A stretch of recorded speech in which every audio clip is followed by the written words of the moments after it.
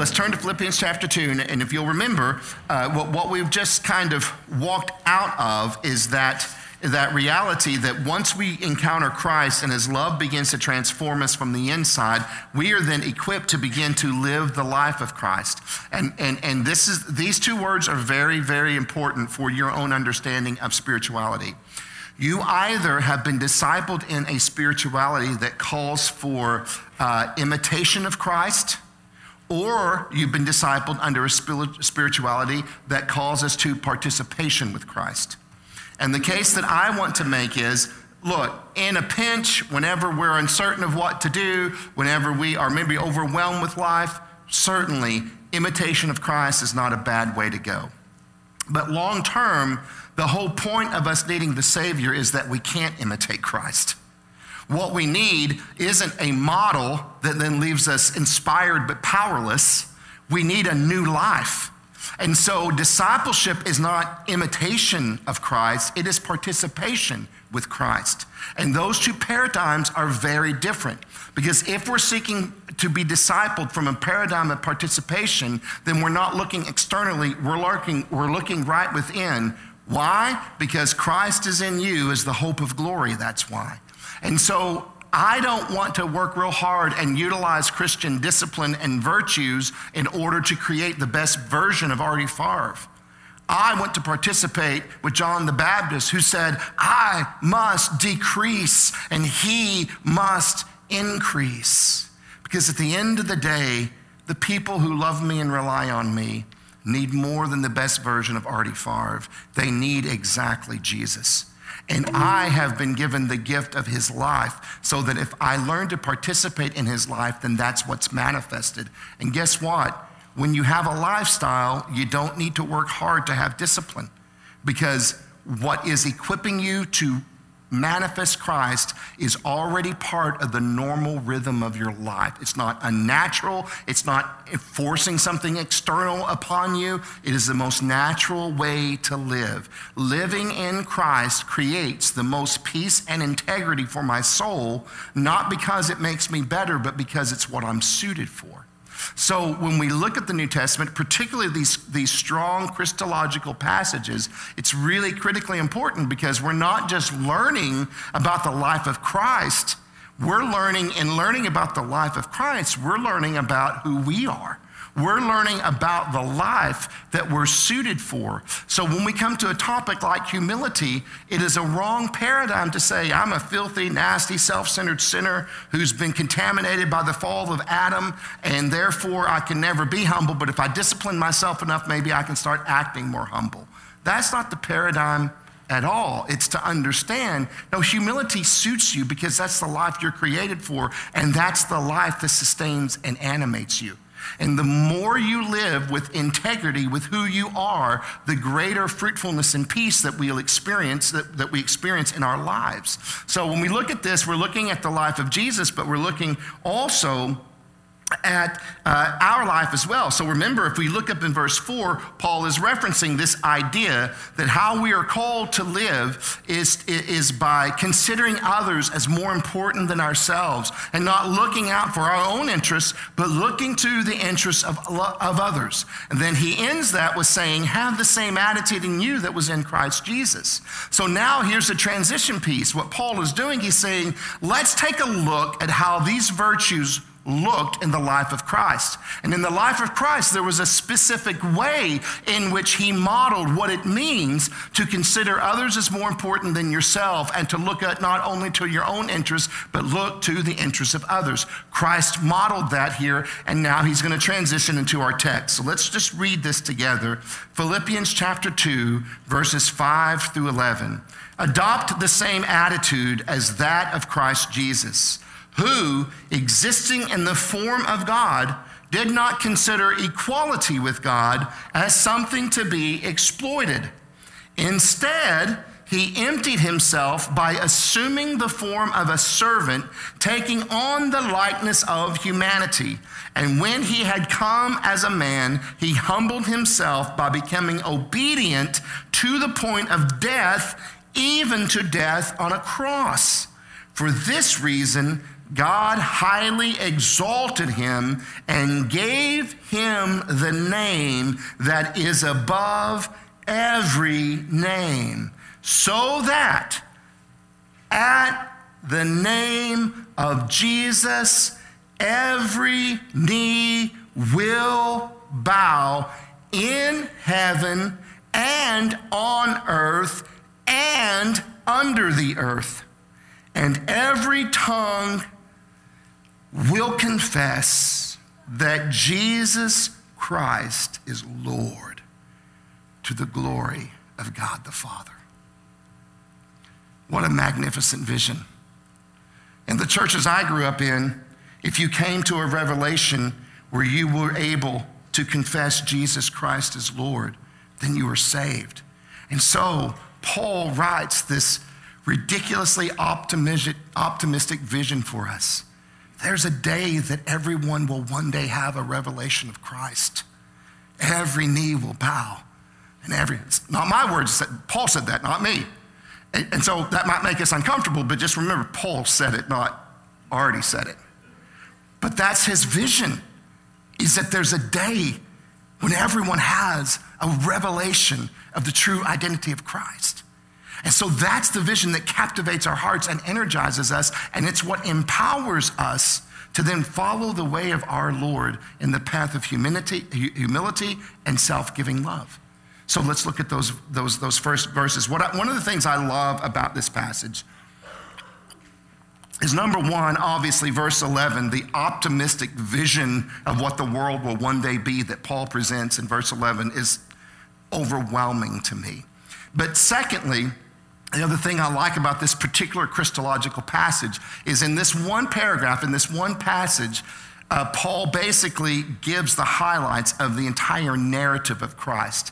And what we see here in this passage is the movement of incarnation, crucifixion, resurrection, exaltation, which results in restoration of humanity. We have incarnation, crucifixion, resurrection, and exaltation that results in restoration. This is what Paul celebrates here in this verse. So let's take a look at this. Verse 5.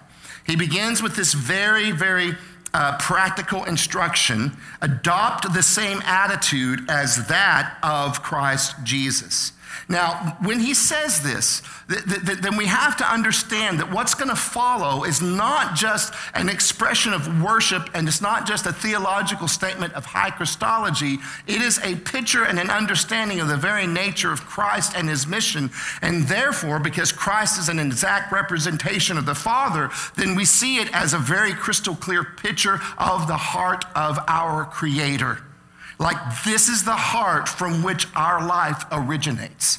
And so when he says this, adopt the same attitude of that of Christ Jesus, remember our context. Of course, we can say that within any context. If you're getting on to your child and they're lying, you can pull out some good Christian guilt and say, are you adopting the same attitude of Christ? Well, no, he told the truth. Great. And I use that example because most of us come down to moralizing like that. Like, we look to Jesus as a way of kind of moralizing the virtues of his life. And that's fine, I suppose it has its place, but that's not really the point of the narrative. The point of the narrative isn't just to mimic the morals, but to embrace the life. And so specifically, when we're talking about this attitude, what Paul is illustrating is this is what it means to consider others as more important than yourselves. And this is what it looks like when you look out not only to your own interests, but when you look out for the interests of others. This is what it looks like. This is the attitude that Jesus has. And so this is how Jesus considered others as more important than himself. This is how he looked to the interest of others. And then we're introduced to these ideas in verses 6 and 7. Who, existing in the form of God, did not consider equality with God as something to be exploited. Instead, that word instead in verse 7 is very important because it alerts us to the fact that Paul is creating a contrast. On one side is grasping equality with God as something to exploit one's for itself.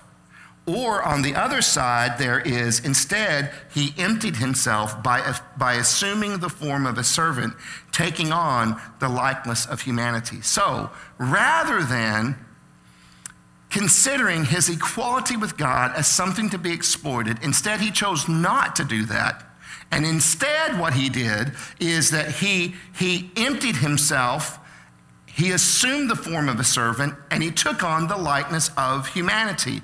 Now, this idea is very interesting, and it's very important. And if you've got some time to make a cup of coffee and maybe get a slice of leftover pumpkin pie and a big old double dollop of Cool Whip this afternoon, and you want to make yourself some pie and coffee and get on the Google, you can go into the Google and you can read about all the ink that's been spilt over these two verses, because theologians throughout history have been understandably preoccupied with what exactly does it mean that Jesus Christ emptied himself.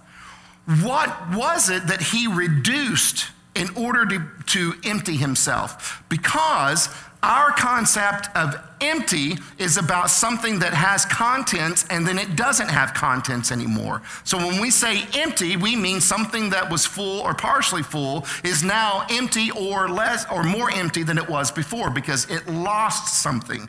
You subtract by subtracting.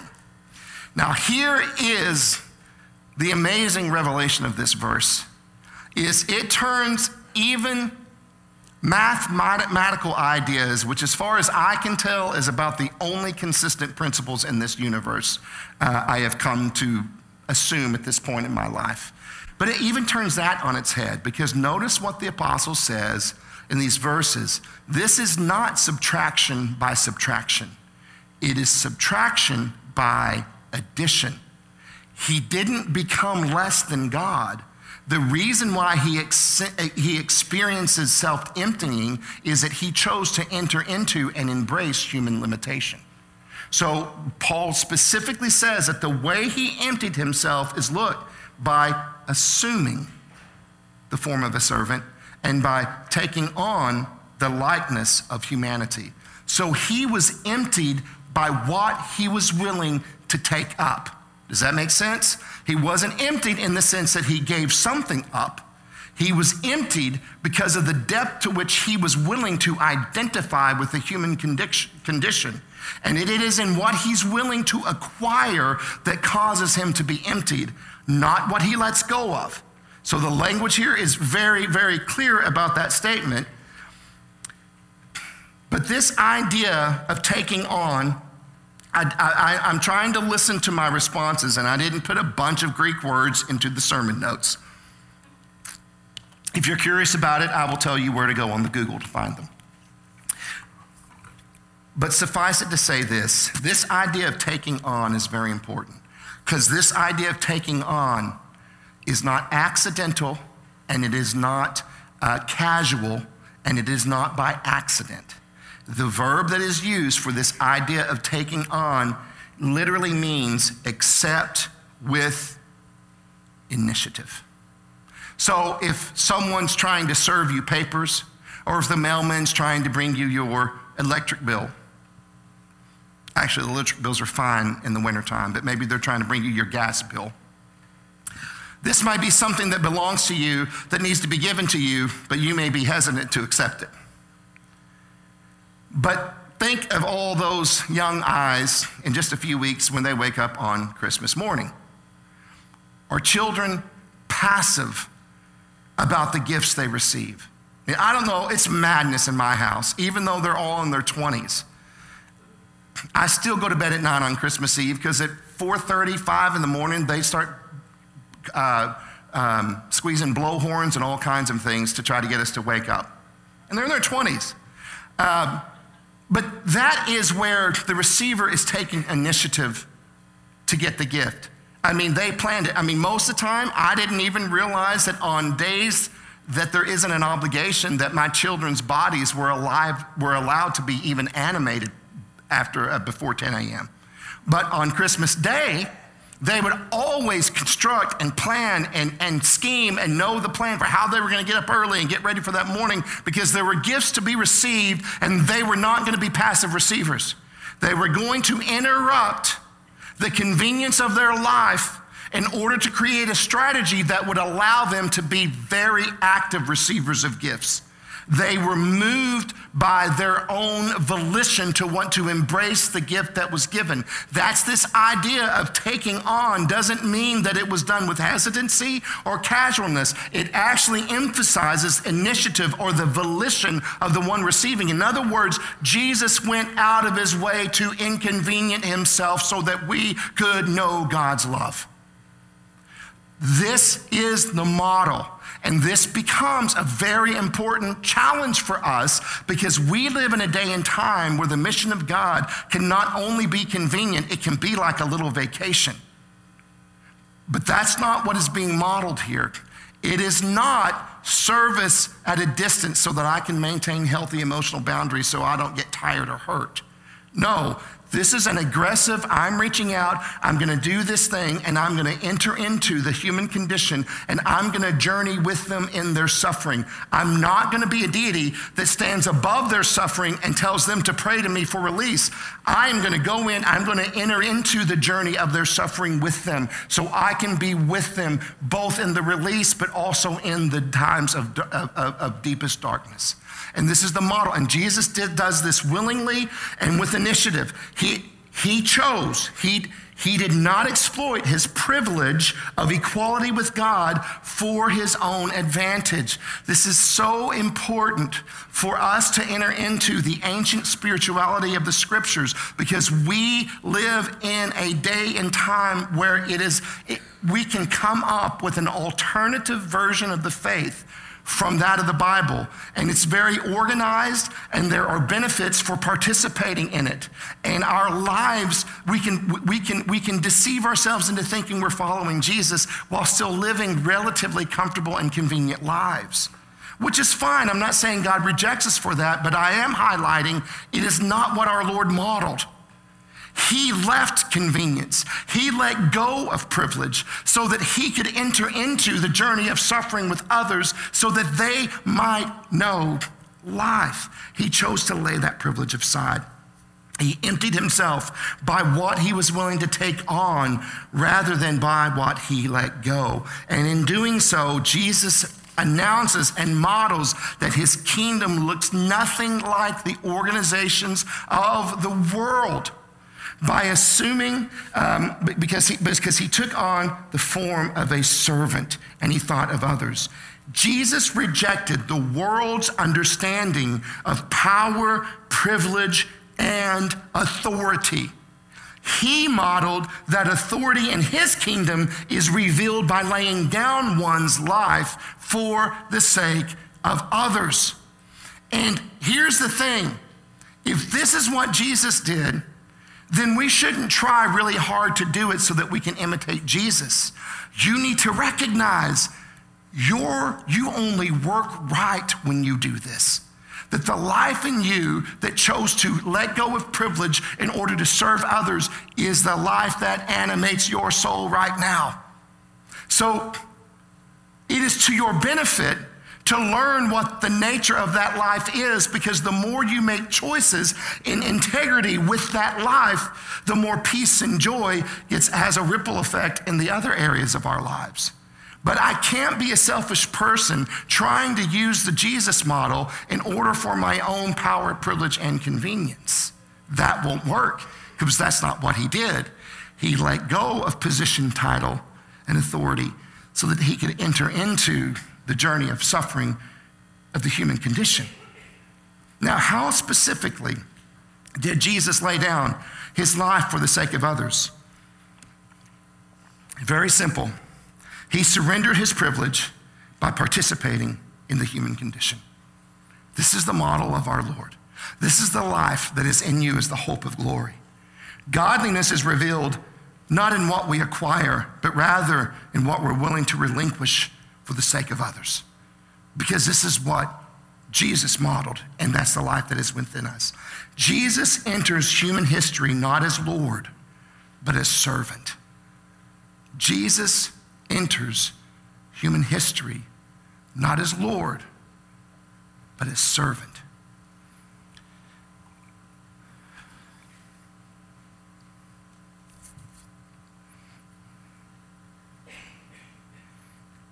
The modern church loves to compartmentalize and in comfortable atmospheres worship Jesus as Lord. And the atmosphere has to be comfortable. If the weather's bad, or if I ate too much late on Saturday night, I'm not as motivated. So convenience is an important part of it. That's why you're sitting on chairs that have the extra layer of padding than the cheaper chairs we could have gotten. And it's certainly why you're not sitting on a wooden bench. Now, and look, I'm not talking at you. I like the padded chairs as well. I'm just saying collectively, it's so important that we have self-awareness and we understand this. We like to worship Lord Jesus in a context of convenience, but rarely does that equally transfer then living as a servant to everyone that we encounter after we leave the building. And we have to understand if that's the case, we're only 50% discipled. I almost said 50% saved, but I'm sure somebody would put me on a heretic list if I said that. But for all practical purposes, it's true. Well, that's great for the hour you're in church, but where is the life of Christ compelling you out of that? Oh, I'll worship there, I'll put it in my worship CD. Well, that's good too. But ultimately, if we want to be discipled holistically into the life of Christ, it means we will have moments of awe and ecstasy where we worship the Lord Jesus, and then we will experience his presence because we are with him, suffering with others with whom he suffers. And we are there too. At some point, Jesus leaves the prayer closet, and you should go with him. That's the idea. When he goes, it isn't wait for him to return. It's go with him and touch the lepers as he's touching the lepers. That's what we're intended to do. That is how we practically and functionally experience this truth that we call salvation. He enters human history not as Lord, but as servant. Jesus practiced humility by joining us in our journey. We in turn practice faith by joining him in his journey. And he's still pursuing that journey. The body of Christ is still tangibly here on earth. Following Christ is a path that requires us to give our lives to God, to which everyone reasonable would probably nod and say amen. But that's only half of it. Following Christ is a path that requires us to give our lives to God, and in turn, God gives our lives to the least among us. Once you give your life to God, you don't get to pick the limitations. Once you give your life to God, guess what? He's actually not interested in keeping it. His plan is then to give it away to another human being or to another group of human beings. That's what he intends to do with your life. He's not collecting us like trophy cases so that he can have a room where he can go down and look, oh, look, here are all my saints. No, he's raising up a body that can continue his work of co-suffering with others so that they might know life. That is what Jesus is after. That's what the Holy Spirit is seeking to cultivate in you as you flourish in your maturity in Christ and as you live a life of increasing faithfulness to Jesus.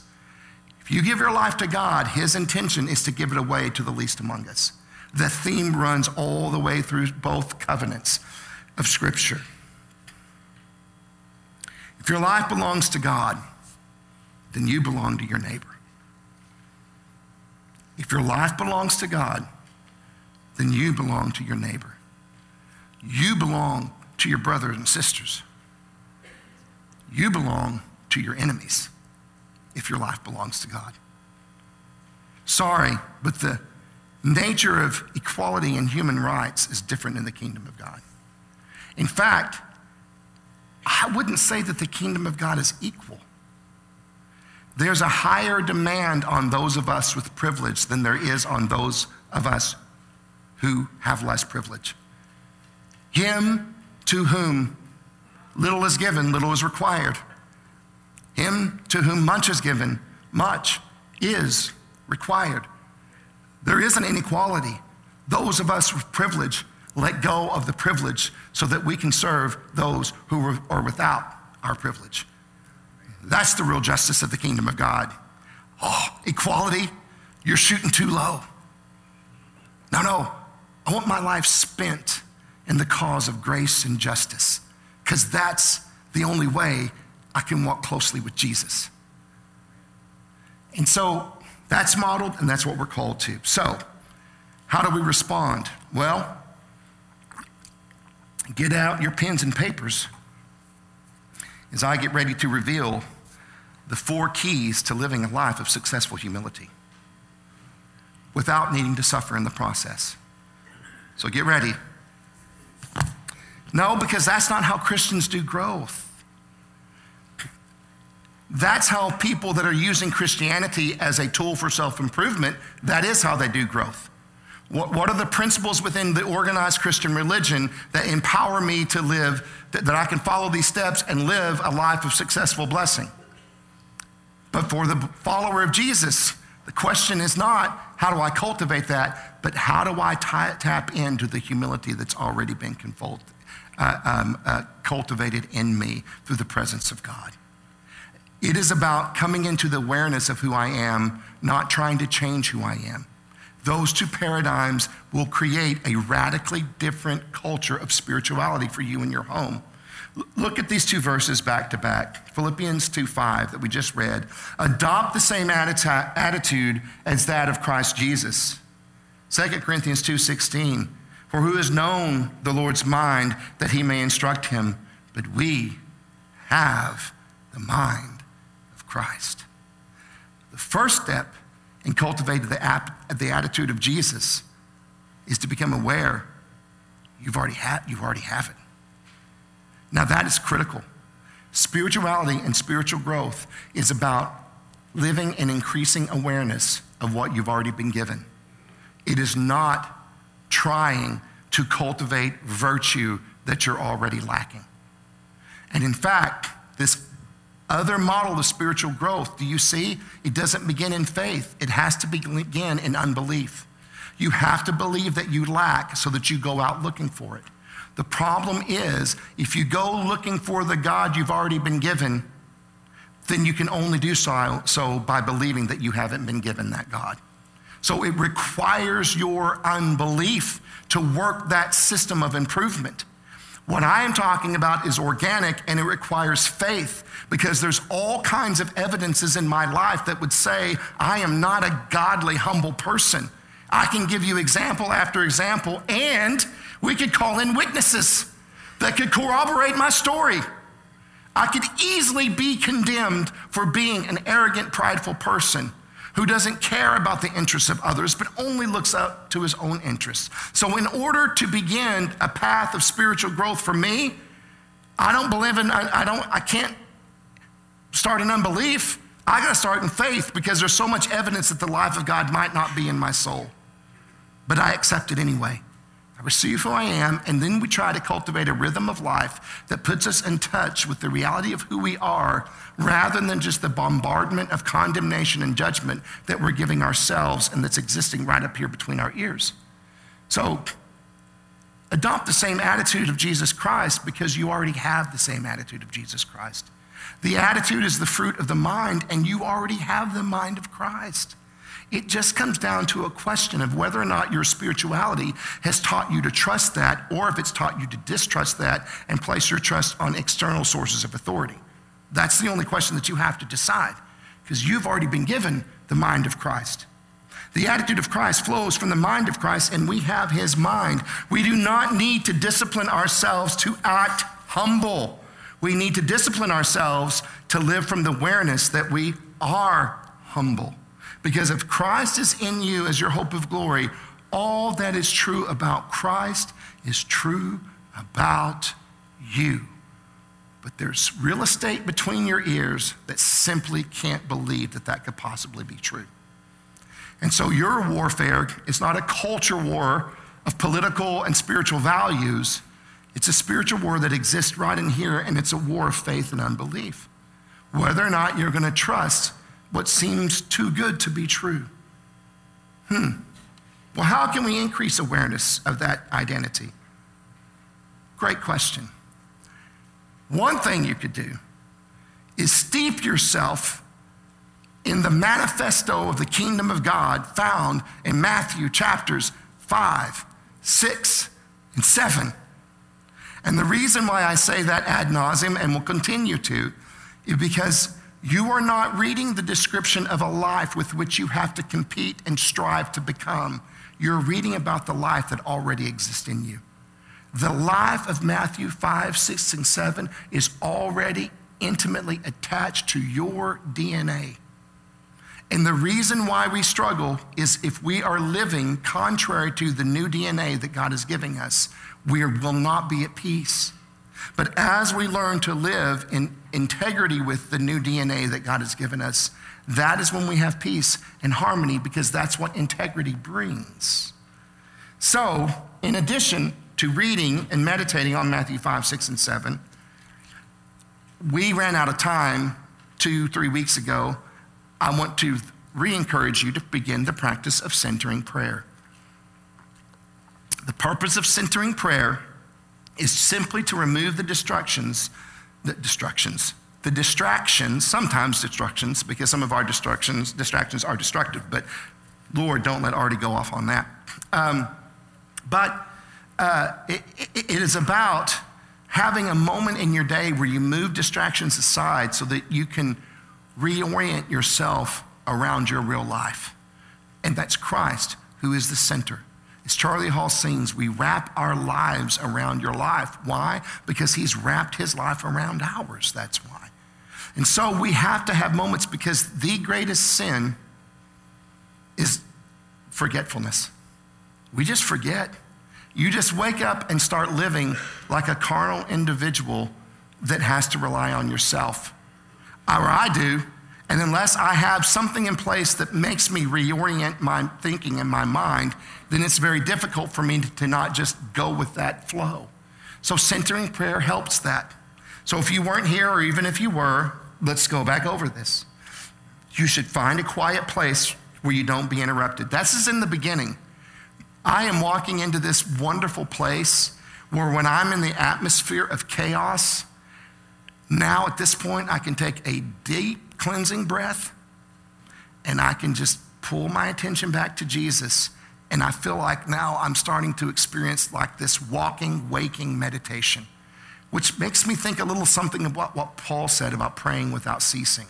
That's kind of what it feels like. But in the beginning, quiet is best. So find a quiet place you set aside. Whatever time of the day you can do that. And as I said last time, I really can only find that in the early morning hours in the rhythm of my life. Sometimes late at night, but then I tend to fall asleep while I'm doing my centering prayer, which is fine too, but I want it to be more than that. Sit with your back straight. That's so you don't fall asleep. I've done centering prayer laying down, prostrate before the Lord, and had visions, but I think they were just dreams. So sit up, and please, if you're starting out, set a timer. You don't want to overdo it. I mean, look, set that bar low, baby. 2 minutes. You know, are they going to write a song about you in heaven? Probably not. But it's a great access point for you to start your practice of centering prayer and contemplation. Start with 10 minutes or 5 minutes if you're bold. But you're still a beginner, but that's okay. But set a timer. And the reason why you're setting a timer is because otherwise, in the beginning, you'll get bored and you'll start doing this about every 5 to 7 seconds. Take off your watch, set your phone on silent, except for the timer, put a timer for 5 minutes. Go to your chair, centering prayer. Lord, I like to ask the Holy Spirit, is there a word, a sacred word I should concentrate on? I've listed some for you here. One that's not listed that was interesting before we entered into the last movement of our time of worship.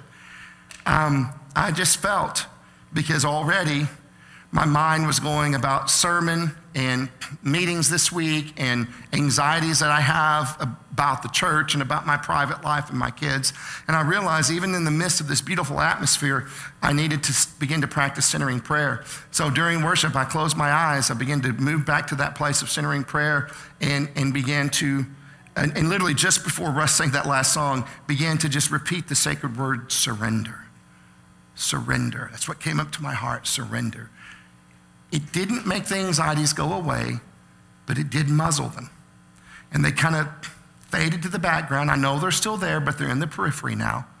And now I'm in this place of focusing on Jesus and remembering that what I want to do is surrender to the new nature of the life that I've been given.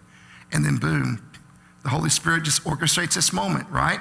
And then we have this song, and what was the theme at the end, right before the prayer? It was the theme of surrender. So you use whatever word, but don't be surprised if as you grow in this practice, you'll feel the drawing to a sacred word, and it will come up again in your day. I've started seeing this happen again. It'll come up in conversations or a song lyric or something that I'll hear that will bring my mind back to that. And that's lots of fun. Again, can I prove this is God? No.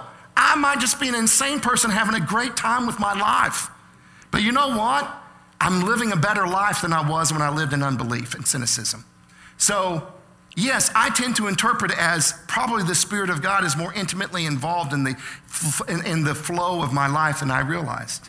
So you say, but then what you want to do is that as you relax, you take your deep breath, you say your prayer, but you don't have to keep saying it. It's not necessarily a mantra. It's just a point of discipline. Maybe you use the easiest, most accessible one for a lot of folks is Jesus. You close your eyes, take your deep breath. And it reminds you that the way humanity became animated is because Yahweh breathed his breath into our nostrils, right? So that's why I begin with that deep. Jesus. And then slowly, all the stuff starts to fade. And all I see really is this word, because I see it spelt out. I don't really see pictures. And pretty soon, my soul is quieted. And now, I'm just sitting before the Lord. And he with me. Nothing, no epiphanies, just the real presence of peace. And then it might be, when does that new Will Ferrell and Ryan Reynolds movie come out and drop on Netflix? Oh yeah, I think we need to do that. Oh, it'd be nice to have hot chocolate. Whoa. Jesus. Then Will Ferrell says, all right, maybe later, Artie. And Will Ferrell takes his place in the back. He has permanent residence up there now, by the way. And then I become silent again because the word, the sacred word, did its work of pushing back distractions. I'm not trying to do a mantra. I'm just trying to get my soul centered on being in the presence of Jesus for just 2 to 5 minutes. But those times have extended. And then before long, I began to be reconfronted with truth of who I am by meditating on who Jesus is.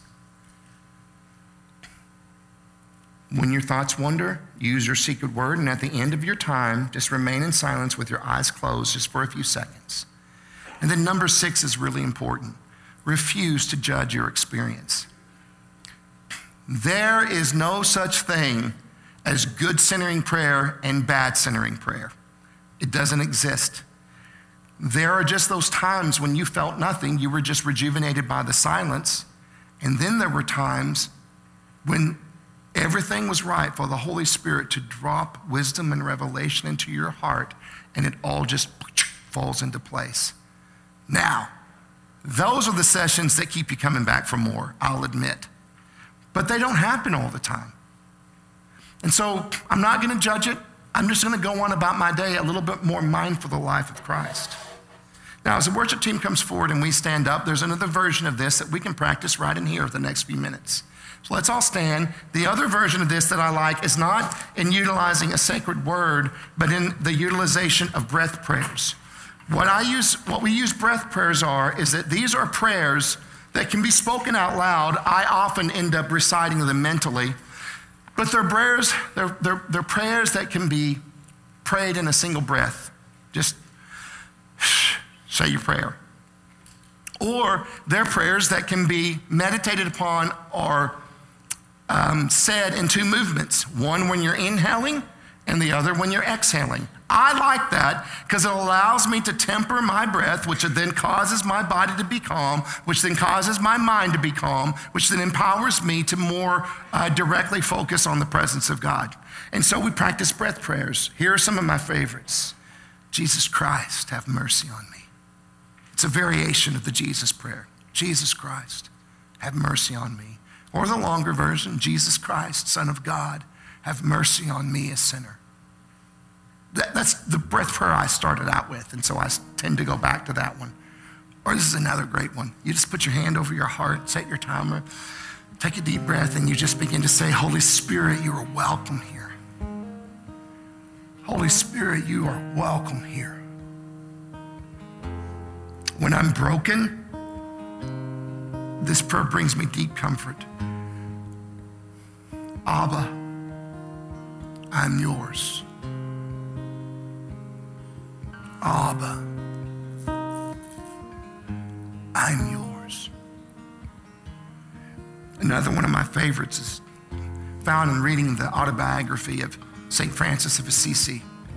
One of his traveling companions took note of a story where they drifted off to sleep and they opened their eyes and they saw Francis kneeling down on his knees at his bedside with his arms extended. And he was simply repeating, my God, my all. My God, my all. And to a testament of centering prayer, when the traveling companion woke up in the morning, he opened his eyes to see St. Francis kneeling at the side of his bed, arms extended on the bed, just repeating, my God, my all, my God, my all. And that's a man that turned the world upside down. My final one I've been experimenting with is the idea of the name of Yahweh, because it's a breath. Yahweh, Yahweh. So you can just literally breathe the name of God for about 5 minutes. So pick your centering prayer, your breath prayer. We'll take 60 seconds. Close your eyes. If you're comfortable, lift your hands. It's just a bodily expression of the internal resolve to surrender all. And whatever you want, take 60 seconds and pray your breath prayer.